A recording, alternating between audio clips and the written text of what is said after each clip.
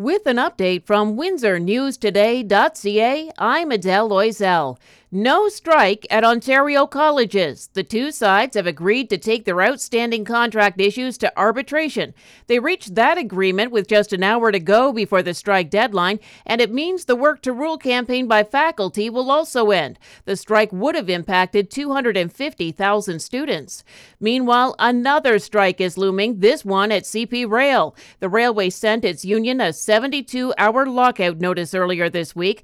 The Toronto Star says Teamsters Canada represents about 3,000 workers there. The union says it's flabbergasted by the decision with everything going on impacting the economy right now. It pointed to inflation, the war in Ukraine, and recovery from the pandemic. The lockout date is on Sunday.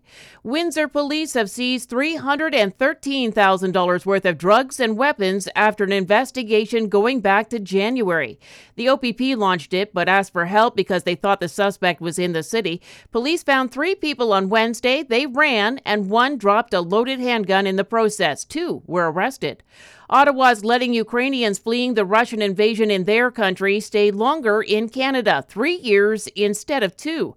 The Globe and Mail says the immigration minister announced it yesterday. Meanwhile, S&P has downgraded Russia's rating closer to default. Sanctions by the West are having an impact. Reuters says the country's having trouble paying its debts. Windsor Essex Pride Fest is getting an $80,000 grant from the Ontario Trillium Foundation. David Lenz with Pride says it'll expand programming online. Some of that funding was to pay for virtual subscriptions so that we can have programming, a virtual consultant to create programs, virtual gaming opportunities. Windsor Pride Fest is back in person this year, but will continue to offer the online programming too.